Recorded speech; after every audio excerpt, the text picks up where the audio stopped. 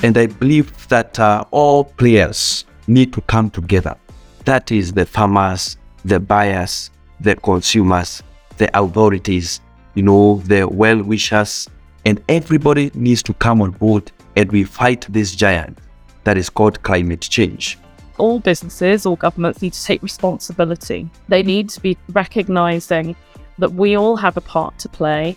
We all need to be looking at our supply chains and trying to ensure that we are supporting those supply chains to adapt, to mitigate, to build resilience, because climate change is happening now. And without doing these things, we will not have security of supply for the future. Farmers first. That's where we need to focus on farmers, on farmer cooperatives, on communities. Welcome to this special Fair Trade Fortnight 2023 edition of the Building Better Business podcast. Today we are going to focus on farmers and workers on farm who are really at the forefront of the climate crisis, but also are uniquely positioned to get us through this crisis. And we want to come on to how important that is. We've got some amazing guests to help navigate the subject, and I'll introduce those in a second. But first of all, just a little bit about the food system risk and the critical role that farmers play. Many smallholder farmers are struggling to earn a living income or a wage, and they often lack the resources to turn, the incredible knowledge and informed thinking they have about climate change and how to mitigate it into action. And this leaves farmers' livelihoods and communities at severe risk. And of course, also, it leaves the world's food supply in great peril as well. And I personally and strongly believe that smallholder farmers are the key to combating climate change. And it really is critical that we work hand in hand and support smallholder farmers to enable the world's food supply system to work and flourish, but also quite crucially to ensure that livelihoods and communities are built and developed to be more resilient. So in this episode, we're going to look at how working together in close partnership with smallholder farmers is key to resolving these issues. And I'd like to introduce our wonderful guest today. First of all, we have got from Mutura Cooperative in Kenya, Martin Kinya. So Martin, pleased to see you. Thank you, John. Thank you, John. Alongside Martin, we've got Hans Perk, Director of Specialized Finance and Community Building from Oiko Credit. And Oiko Credit is a really close partner of Cafe Direct and our biggest shareholder. It's wonderful to see you, Hans. Thanks for joining us. Great to be here, John. Thanks for the invitation. And thirdly, from the cooperative supermarket, from the co-op, we have Emily Pierce, the Senior Sustainable Sourcing and International Development Manager. Emily, great to see you again. Lovely to be here, John. Thank you. Well, thank you all. I think a really good combination of people to discuss the subject. I think what we'll try and cover today, we'll cover three things really, which is how bad is the global food security situation? Also rewind slightly and work out how do we get ourselves in this position, because we might learn from that conversation. And thirdly, and most importantly, what can we all do about it? First of all, how bad is the global food security situation? I think I'll go to Martin first, but when I was thinking about this podcast, it reminded me of a close friend of mine, Andrew, who runs Michimakuru Cooperative in Kenya, a tea cooperative. And I remember 8 years ago, Andrew talked about finding frost on his tea bushes. And it was the first time he'd seen frost. And it was like quite a revelation. It was like, to me, it was, seeing something that we're used to in some of the countries such as the UK. But, you're finding, you're witnessing things that you've never seen before. So Martin, to try to bring to life how severe the situation is, what are you witnessing in Kenya that you've not seen before as a consequence of climate change? Thank you, John, for this opportunity. And I'm also a smallholder farmer in Kenya. And I can tell you climate change has really, really affected us. And there are many things that are happening. And one of the things with when we have the climate change, in Kenya, we are used to particular climatic patterns. And being an agricultural country, we rely on rainfall and climate to do agriculture. And every time now we have seen that the climate patterns have been broken. The way we used to do things, we are not doing them the way now we are doing them. One is that in Kenya, most of the regions in Kenya, we have the short rains and the long rains. These days, you cannot say when the long rains are coming and when the short rains are coming. Totally unpredictable climatic patterns. Number two, we don't have enough rainfall. And this is contributing to low quality coffee because coffee is majorly dependent on water and availability of water for it to have good quality and good quantity. And number three, we have witnessed cases of where coffee is drying up. And I can tell you that in one of our farms, we are forced to irrigate every day because it is very hot. It is very hot. And therefore, the coffee cannot withstand the hot temperatures.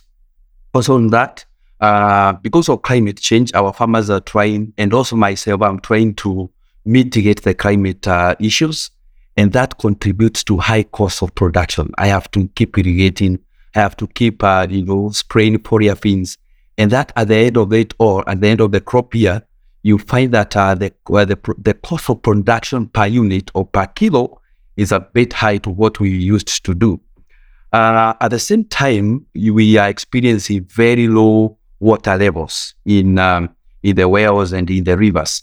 And we all know in the setup of Arabica coffee, our coffee is majorly dependent on water for processing. And we have had cases where one of the factories actually lost about 10 million Kenyan shillings because there was not enough water for processing the coffee. I tell you, if you miss water for 5 hours, then it means you have lost coffee that is so much expensive. And also, among that, we are experiencing low productivity. We all know that you're supposed to produce about 10 kilos per stem. And these days, we are seeing cases where you can produce 2, you can produce 3 or 5. So you are not able to maximize your production per stem. Yeah, one of the things in coffee, for Cafe Direct, we'd been fighting for higher prices in coffee for years, and the prices have been too low and the volatility too high. And even when the prices have moved up in the last year and a half, I think it's really important for people to remember and to act on the fact that those prices don't flow back to the farmer as directly as they should. And also the farmer, as you said, Martin, is facing not only climate change in terms of the unpredictability, but the cost that is putting upon you is far outweighing any of the increases in prices that are working through the marketplace. And that's really key to hear what you're experiencing. Hans, Oikocredit Credit works across many, many aspects of food, across many different smallholder farming communities across the world. Keeping on this subject about how bad things are, what are you experiencing at Oikocredit Credit? Yeah, so and my years at Oikocredit Credit, I'm there for 6 years. But I think my history working in countries where we do produce coffee and tea and all those commodities goes back like 25 years. And honestly, 25 years ago, when visiting Latin America and Africa, farmers were already complaining about the fact that the weather became more unpredictable. So they were already seeing those signs where we were still debating it in large conferences. Climate change, farmers were already experiencing it and already paying the price. And I think, there's more, more awareness of it these days. Honestly, the action is still lacking a lot. So farmers do experience this day by day. Climate change is reality for them. Think what Martin just mentioned, so unpredictable volumes. We see that, of course, as Oikocredit Credit, we're financing those cooperatives. Quality issues as well, diseases. So being in the coffee trade as a farmer is difficult. As a financier, it's also becoming more difficult. The risks are just increasing. And you already spoke about price and increasing prices. That's fantastic, but I think in reality we're still not paying living income or living wage across the board. There's some companies who are doing pretty well, and consumers are interested in the story behind the coffee and the product they buy and willing to pay that price. But across the board, we're still not paying the price which farmers actually need to have a living income and take care of their family, and at the same time actually being one of our most important partners to combat climate change. Thank you, Hans. I think it's quite clear that the impact is on incredibly vulnerable communities that are key to so much of the world's food. And as you said, the prices have been like that, and the climate change impacts have been there for a long, long time. And it's not going to be solved by a bunch of people in a boardroom in Europe somewhere. It needs to be by engaging smallholder farmers and really understanding the depth of the problems that are being faced. Emily, the Co-op has been a pioneering retailer in the UK and has done a huge amount for supporting fair trade and farmers. And I know your future of food work is out there and has got a huge amount of depth to it. How do you see this situation, and how bad do you see it, Emily? Thanks, John. Yeah, I'm lucky to work for an organisation, a cooperative myself, that has been really leaning into the issue for some time. We started our responsible retailing journey almost 30 years ago, and it's our fair trade support has been pioneering since the beginning of the movement, and working with you, John, and Capital from even before that, back in 1992. I think it's really fantastic to work for a business which is trying to do things differently. And we've long recognised the real impact that climate change is having on the food system, impacting our planet and the people that operate within it and produce our food. And it continues to have a huge impact and devastating impact on communities within fair trade producer communities across the globe, but also here in the UK. The heat waves that were happening last summer and the flooding that we can see across the world in Pakistan, but also in Auckland, is showing that the crisis is now. We need to take action now, and we need to go faster and deeper as soon as possible. Unpredictable weather patterns are continuing to really hamper food supply and worker and grower livelihoods, and that's one of the things that's of paramount concern to us. We're speaking about coffee particularly today, and I think the stat that's been promoted quite widely is the fact that many experts predict that up to half of the land used to grow coffee will be unusable by 2050 if urgent action isn't taken. So what we've said today around smallholders being the key to combating climate change is so true, but so often they lack the resources because of the challenges of unjust trade, of poverty, of lack of resources in order to do so. Yet so often when they are given or empowered to have those tools to do so by fairer terms of trade, by certification like fair trade, by support, that they are the key to changing their own futures and securing our supply chains better. So that's really, really important. For us, I think it's worth bearing in mind that we've had a very volatile few years as a global food system. We've had first the pandemic, which really laid bare some of the fragility that exists in global food supply chains, but the climate crisis is having much bigger ramifications. And we know that investment and support for producers at the front line of climate crisis is absolutely paramount to safeguard food security and to protect our most vulnerable commodities for all of our futures. And that's why Co-op has taken pioneering approach with our fair trade commitments. We work across 7 core commodities, including coffee, to have a 100% fair trade approach, because we believe that's the best way that we can support farmers with fairer terms of trade, fairer prices, and empowerment through the fair trade system in order to take action themselves. And I think that's what's really, really important here is around empowering farmers themselves to take the action that's right for them. And we've talked about partnership at the start of the podcast. And if we look back to the SDGs, Goal 17, partnership for the goals, is something that as a cooperative, we really kind of see as the only way forward, really. We need to be working in partnership with farming systems, with the whole supply chain, with our customers and members in order to deal with some of the huge challenges that the food system is facing.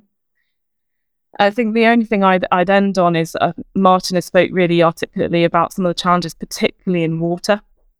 That's something that we, as part of our climate plan and our climate justice campaign that we've had ongoing since 2021, and we've been advocating at the COP conferences to elevate the voices from those in our supply chain and from our key partners.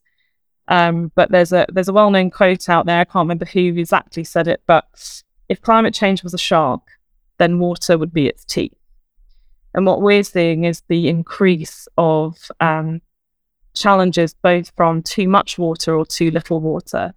And I was lucky enough to go out and meet Martin myself in Kenya back in October and speak to himself and Mutera and some of the smallholder farmers working there. And likewise have gone out to meet fair trade producer communities across Malawi and around the world. And the first thing that any farmers talk to me about is their fears from climate change, their fears of having a lack of access for water, both for their own needs, access to clean water for their families, for themselves, access to sanitation and hygiene, which of course due to the pandemic is so important for health, but also for their own crops, for their own subsistence crops or for their own livelihoods. And what we're seeing at the moment is that the necessity for water security to be taken seriously is just so paramount. No, thank you, Emily, and thank you, Hans, and thank you, Martin. I think if people don't get a feeling for how bad the situation is from that, I don't know how you help people to, come to attention on this. It clearly very, very urgent and a very bad situation that you probably don't feel if you're in a suburb of London or something. I just wanted to come back to Martin finally on this first section, really, which is, Martin, you spoke brilliantly about some of the things you've witnessed, and then you've heard from Hans and Emily about the severity of the situation, how it's been building, and it's been bad for many years. Hans talked about the last 25 years. I'd love to hear from you about, this is clearly incredibly urgent, and what happens on farm in Kenya and in other smallholder farmers around the world if we do not change the approach the system has to this, and if we do not change to work more directly as a food supply system globally. What are the consequences of not acting now? I just wanted to bring you back in on that. Thank you, John, once again. Thank you, Emily, for echoing what I've said. And I would say, and I would agree, that if you find yourself anywhere, there must be a way that you found yourself there. And on the issue of climate change, it's a process that has been there from generation to generation, from time to time, from year to year, and that's why we are where we are today. And I think one of the remarkable things that I've witnessed and seen in Kenya is the issue of deforestation, cutting down of trees. It has been pathetic. People have been ignorant that trees are very important as far as climate change and environmental conservation is important. And therefore, cutting down of trees have really affected and has really contributed to the issue of climate change.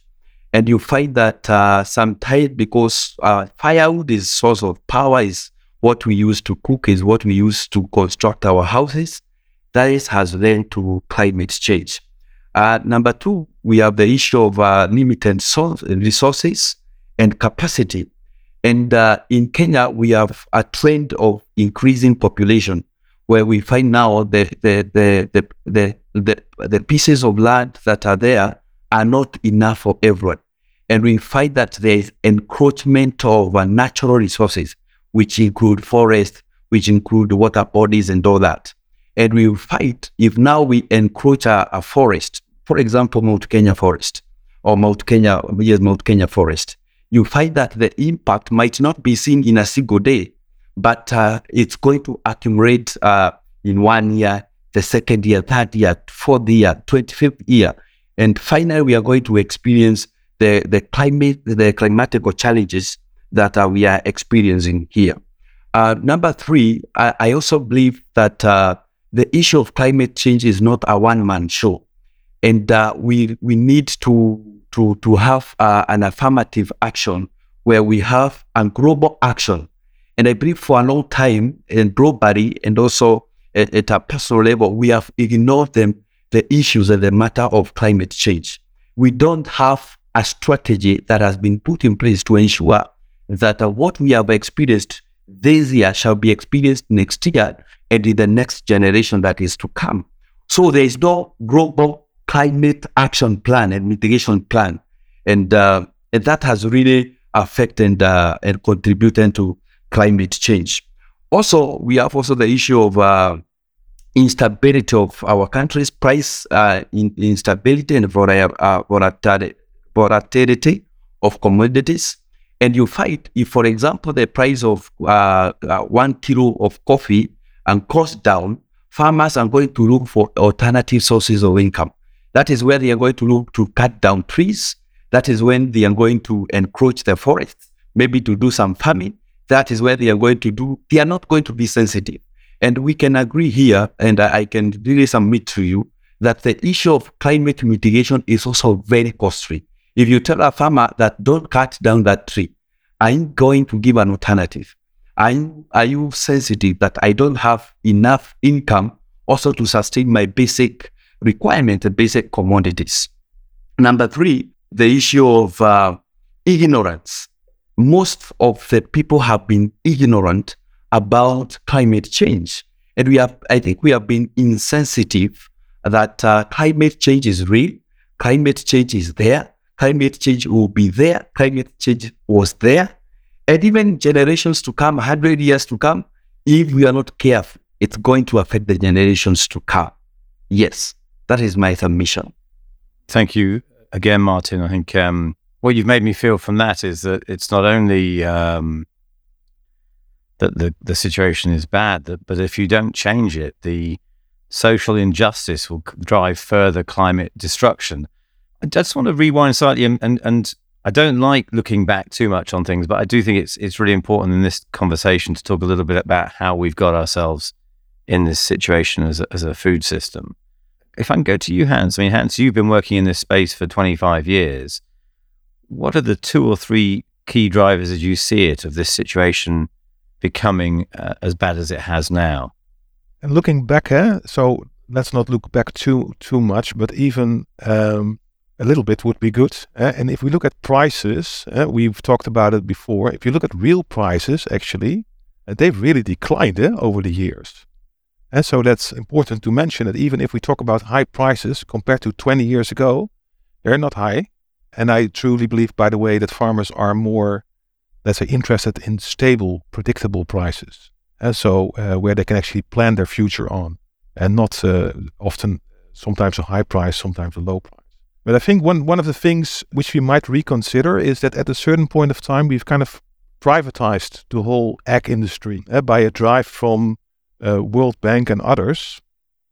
Coffee boards have been largely abandoned in the world. In a lot of the countries actually in the West, where governments play a very important role in the ag sector, has been lacking.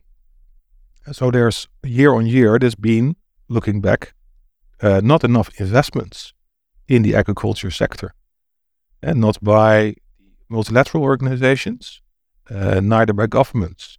Well, I think, even in Europe, agriculture has been about subsidies rather than actually addressing fundamental structural issues, hasn't it? Yeah. I mean, the other thing, Hans, that you mentioned, real prices and stability. I sometimes say to people, because if you're working in a job, I don't know, in finance in the UK or something, we don't take away 35-40% of your salary one month and then give you a bit more the next.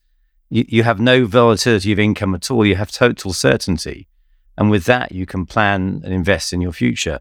It is unbelievable that smallholder farmers are treated in the system in such a unpredictable and destabilizing way, isn't it? No, and I think actually we have over the years, we have largely kind of neglected investing in smallholder agriculture. And so there are hundreds of millions which are necessary, and they are not there. And I think that's important to recognize. Fair trade was founded, I think actually it started in the Netherlands. That was in the 80s. In the 80s we already recognized that we need an integrated cost of production as a price for farmers. That's a very old theory, and I think honestly we're still not realizing that.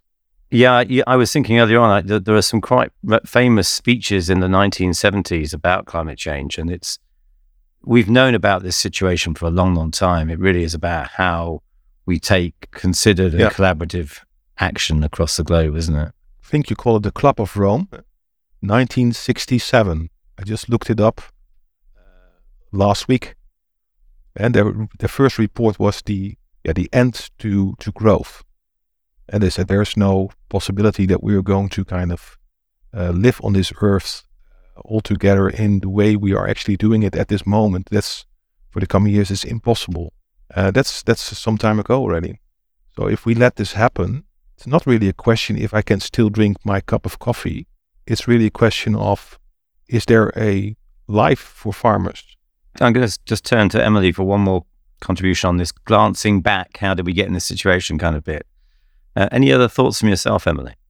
Yeah, I think what Martin and Hans have brought up is really pertinent. I think there's often a lot of blame in these conversations, but actually we have had science for some time and those scientists should have been listened to. But there have also been benefits through global trade. There's been efficiencies in production methods and training that have had benefits to many people around the world. I think where we are now is facing a triple threat challenge. So devastating climate change, biodiversity collapse, and the needs of a growing global population, many of whom are without basic needs. I mean, if we talk about 25% of the world's population don't have access to safely managed drinking water, what we don't have is an equal society. And I think where I really think we've lost that balance in creating a world that is fair and equal and just, and thinking about how we distribute wealth and value, and also how we have a balance with nature. So many of the challenges we face now is because the science hasn't been followed, and what we need to do is re-engineer supply chains, re-engineer what we do, and in some places go back to simpler ways of doing things, which are nature-friendly, agroecological, and thinking about how and what and why we do things in a more sensitive, scientific and balanced way. And I think that's actually quite exciting and will bring through fresh innovation and ideas and partnership. Because I think those on the side of the fence that believe this isn't urgent and requiring action, their voices are getting quieter. And actually it's quite an exciting time for people to really think about a vision for a food transformation, a food system of the future, which is why our own plan is called Future of Food. But for me, it's more getting that balance back in thinking about how we can tackle these big challenges, but at the same time, thinking of it from both a people and planet lens.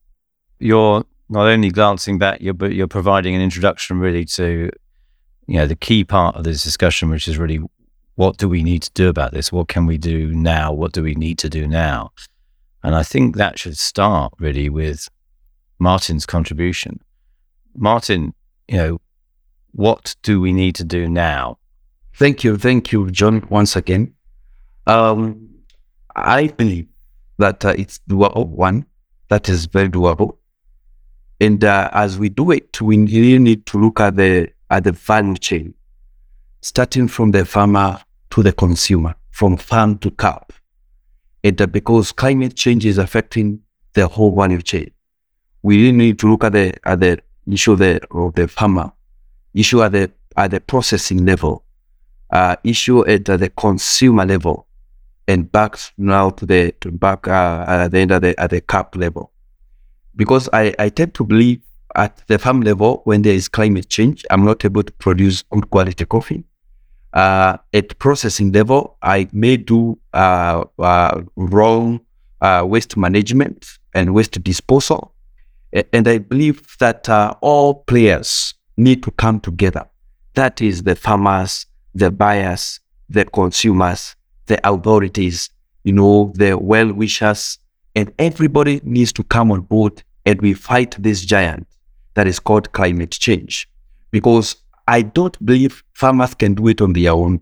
The consumers cannot do it on their own. The authorities cannot do it on their own. Even the buyers cannot do it on their own. So it is a corrective action that we need to bring together.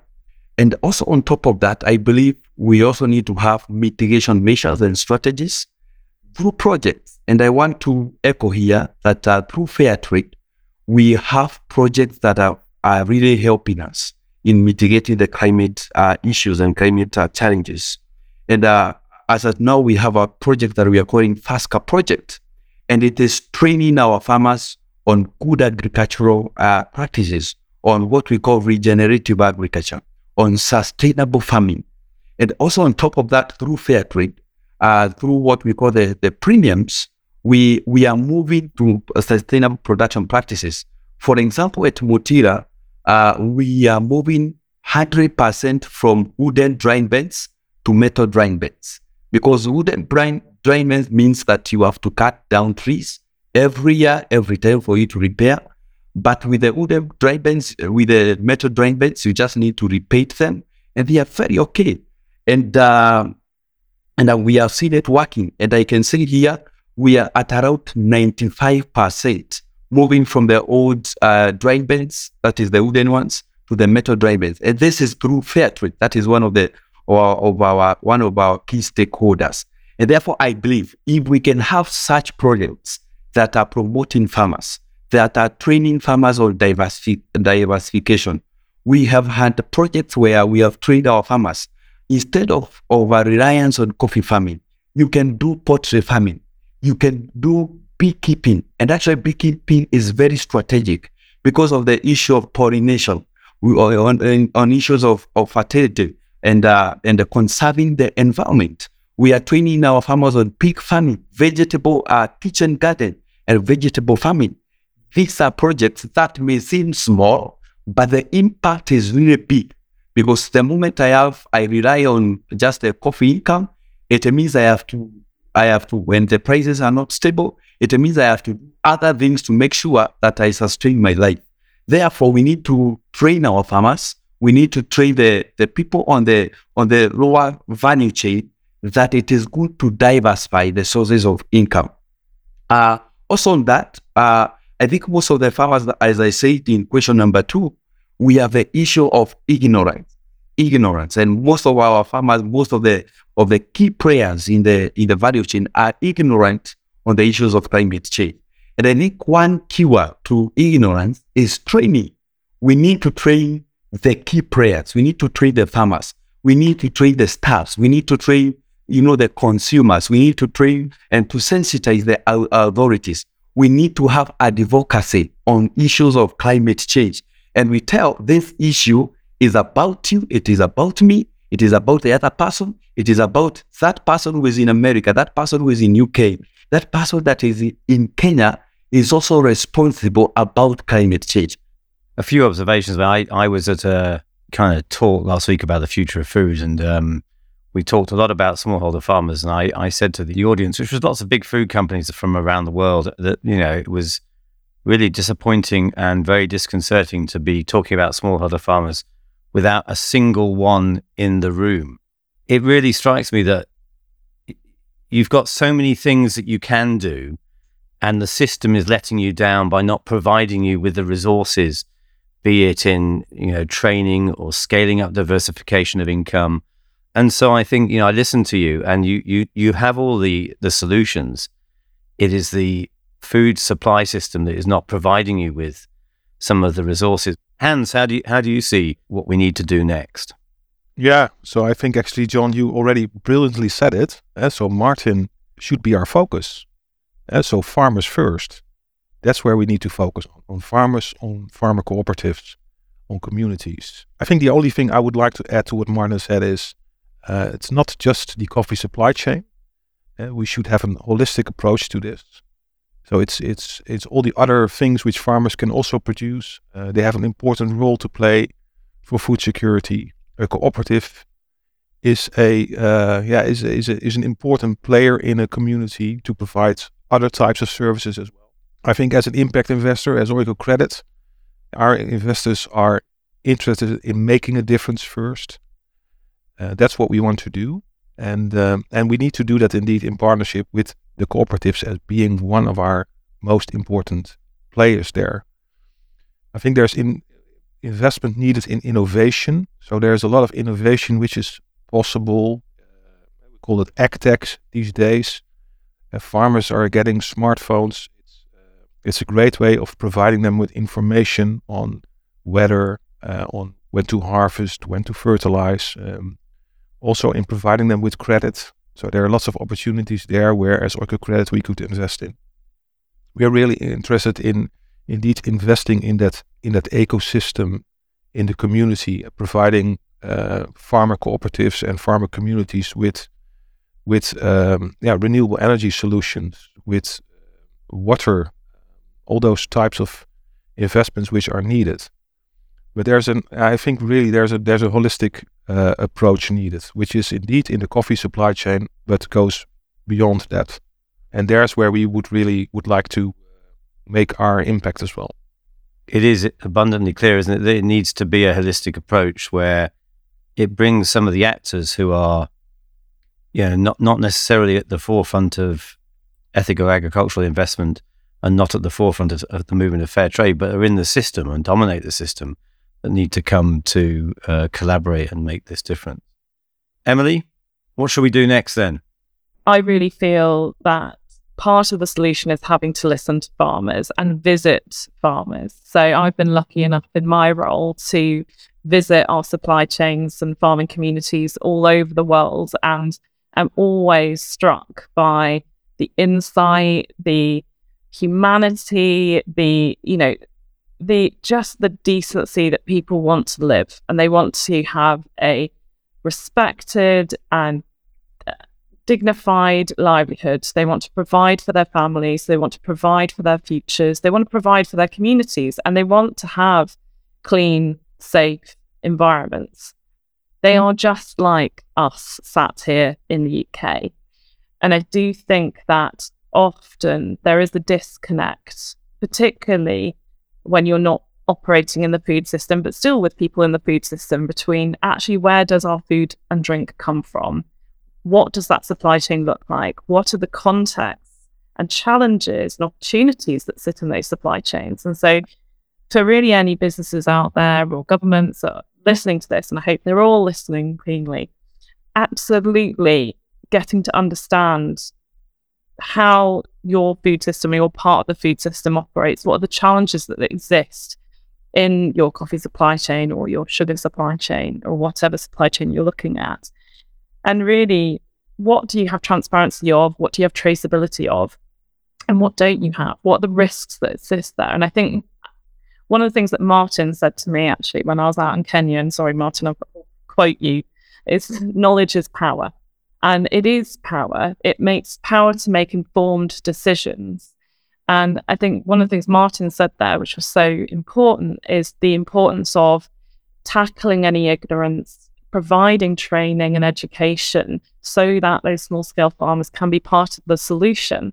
But that also goes back to the supply chain that's above that, in that knowing that farmers do have a lot of information, they have lots of good decision making, and that's why empowerment is so important at this. It's not just got to be a top-down approach, it's got to be a true partnership approach, and bringing to really deal and deliver with the pace of change, the scale of the challenge that we're facing due to climate change. It's going to require every single person and organisation as part of the food system and wider to be taking action and effective action. So we need to be thinking about how we empower that change. How do we inspire change as well? So it's a really, really important aspect that partnership has to be the heart of that. But I also think, and this is why we've been campaigning so much on climate justice, is that all businesses, all governments need to take responsibility. They need to be recognising that we all have a part to play. We all need to be looking at our supply chains and trying to ensure that we are supporting those supply chains to adapt, to mitigate, to build resilience, because climate change is happening now. And without doing these things, we will not have security of supply for the future. We won't have products on our shelves, won't have those great ingredients that we love so much. And we all are involved in ensuring that that is not the future that we face. And then I think it's also about taking principles into your approach, about deciding as a business about what's the right approach to take, and using that to make decisions and inform decisions. So, you know, for the Co-op, at the heart of what we do is people, because we're a cooperative. We're founded in 1844, and we were founded with the vision of doing things differently, being a responsible retailer. But it's brilliant at the moment. You know, I've worked in this field for a number of years now, but to see the amount of innovation, the amount of action that's taking place to try and solve some of these issues. But I think what you said, John, was so important. We need to have farmers in the rooms supporting those decisions, talking about their own challenges and hearing from them on what they need. And I think that's why for Co-op, Fair Trade has been such an important partner in what we do, because that system, we really believe, gives a unique proposition in not just the fairer terms of trade, but that the standards that support challenges on the ground, the fairer prices and the fair trade minimum price that protects in case of commodity price collapse, but the empowerment through the fair trade system of bringing fair trade farmers' voices to the fore and being at the COP conferences to speak to the decision makers as part of global systems or in governments and in businesses is just so important. And ensuring that all businesses or all organizations out there are trying to do the same, are trying to listen and elevate the voices of those that need to be heard, I think is something that we all need to take action on. One of the things that Martin pointed out was, you know, in diversification of income, things like beekeeping, which is, you know, can provide an income, but also can help with the actual environment in which you're operating and the coffee which you're growing. So Cafe Direct, we reinvest, you know, our money in smallholder farmers because it's our mission to improve the livelihoods of smallholder farmers. And we set up a farmer-led charity called Producer Direct, who does a lot of work, does all our work on the ground. And I know in East Africa, they've been working on beekeeping with smallholder farmers. And one of the things that I find interesting is what they're doing, though, is they're helping smallholder farmers think about the packaging of that honey and the branding of that honey. Because otherwise you sleepwalk into the same problem. You get people to farm honey and then you take it at its lowest value and you jar it somewhere in Europe and you brand it, and then you give all the money to a multinational brand owner and a retailer. At Cafe Direct, we're just launching 3 coffee lines at the moment, which will be in the Co-op, which are called Thrive, Empower and Restore. And Thrive is very much about a window into youth engagement on farm, because one of the biggest issues, of course, is that smallholder farmers are aging and the younger members of society then move to the cities. So it's very much about how do you engage young people. And then the other coffee product is called Empower, which is very much about gender empowerment and bringing women to the fore of running cooperatives.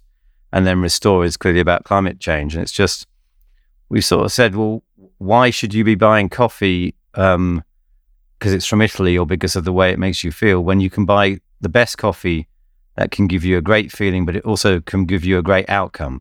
It's been fantastic listening to you, and I think I'll just go to each of you for your final comments really about smallholder farmers and food security. And if I could start with you, Emily.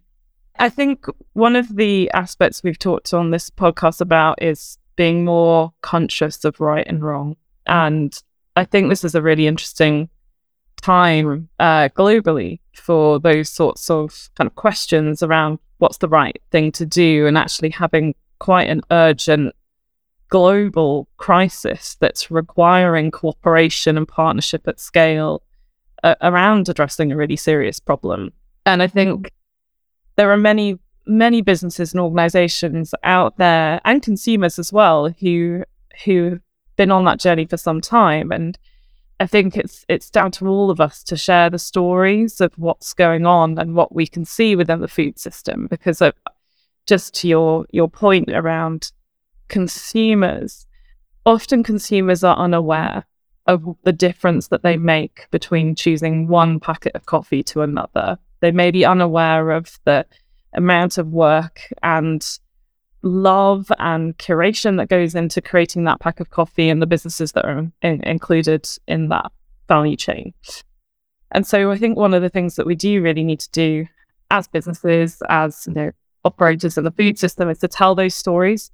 I know this podcast is going live with Fairtrade Fortnight, and that Fairtrade Fortnight campaign is all about trying to elevate those stories to consumers and share the story of food and the people who are within those value chains who are involved in the creation of those products. Thank you so much, Emily. It does feel like we're in a time of greater consciousness, which gives us great opportunity, doesn't it? Hans, I'm looking to you for some final thoughts. I think actually Emily already said it all. I'm going to keep it short. I would actually say buy Café Direct. And it's not an advert, but it's and actually invest in Oikos Credit. And I'm saying this because I think actually the role we play as relatively small companies is to challenge and to push the boundaries. That's what we want to do. We want to invest in the next sustainable model. We want to invest together with Martin and with all the others in the supply chain to actually improve things and set an example of how things can be done. Well, fantastic closing remarks from you, Hans. That's fantastic. We all have a role as pioneers, don't we? It's like, to me, the Co-op should be the biggest retailer in the UK. It's got the biggest heart and it's got the best model, but it isn't. But we must all pioneer and work together to have greater ambition and to show others, where to follow. So no, it's fantastic. Thank you for those words. I think, Martin, you had the first word, and I think it's quite right that you should have the last. So give me your final thoughts on today's podcast, Martin. As I said, that knowledge is power, and I look forward to when other players of the industry shall have the knowledge about climate change. And we as Mutira farmers, we have given ourselves, and we are ready to be players and serious players on matters of climate change. We are training our farmers, and we welcome any support, we welcome any advice, we welcome any direction on how best we can do it, because we know as we do it, we are securing next generations. And I implore everyone that let's be fair to the climate, be fair to the buyer, be fair to the consumer, be fair to the third farmer who is producing very few kilos. So let us be fair in our business. Thank you. Thanks to our listeners for joining, and do head to the Café Direct website and find this episode if you'd like to learn more about some of the topics discussed. And please make sure you rate and subscribe on the listening platform you use, as it really does help us to spread the word about the podcast.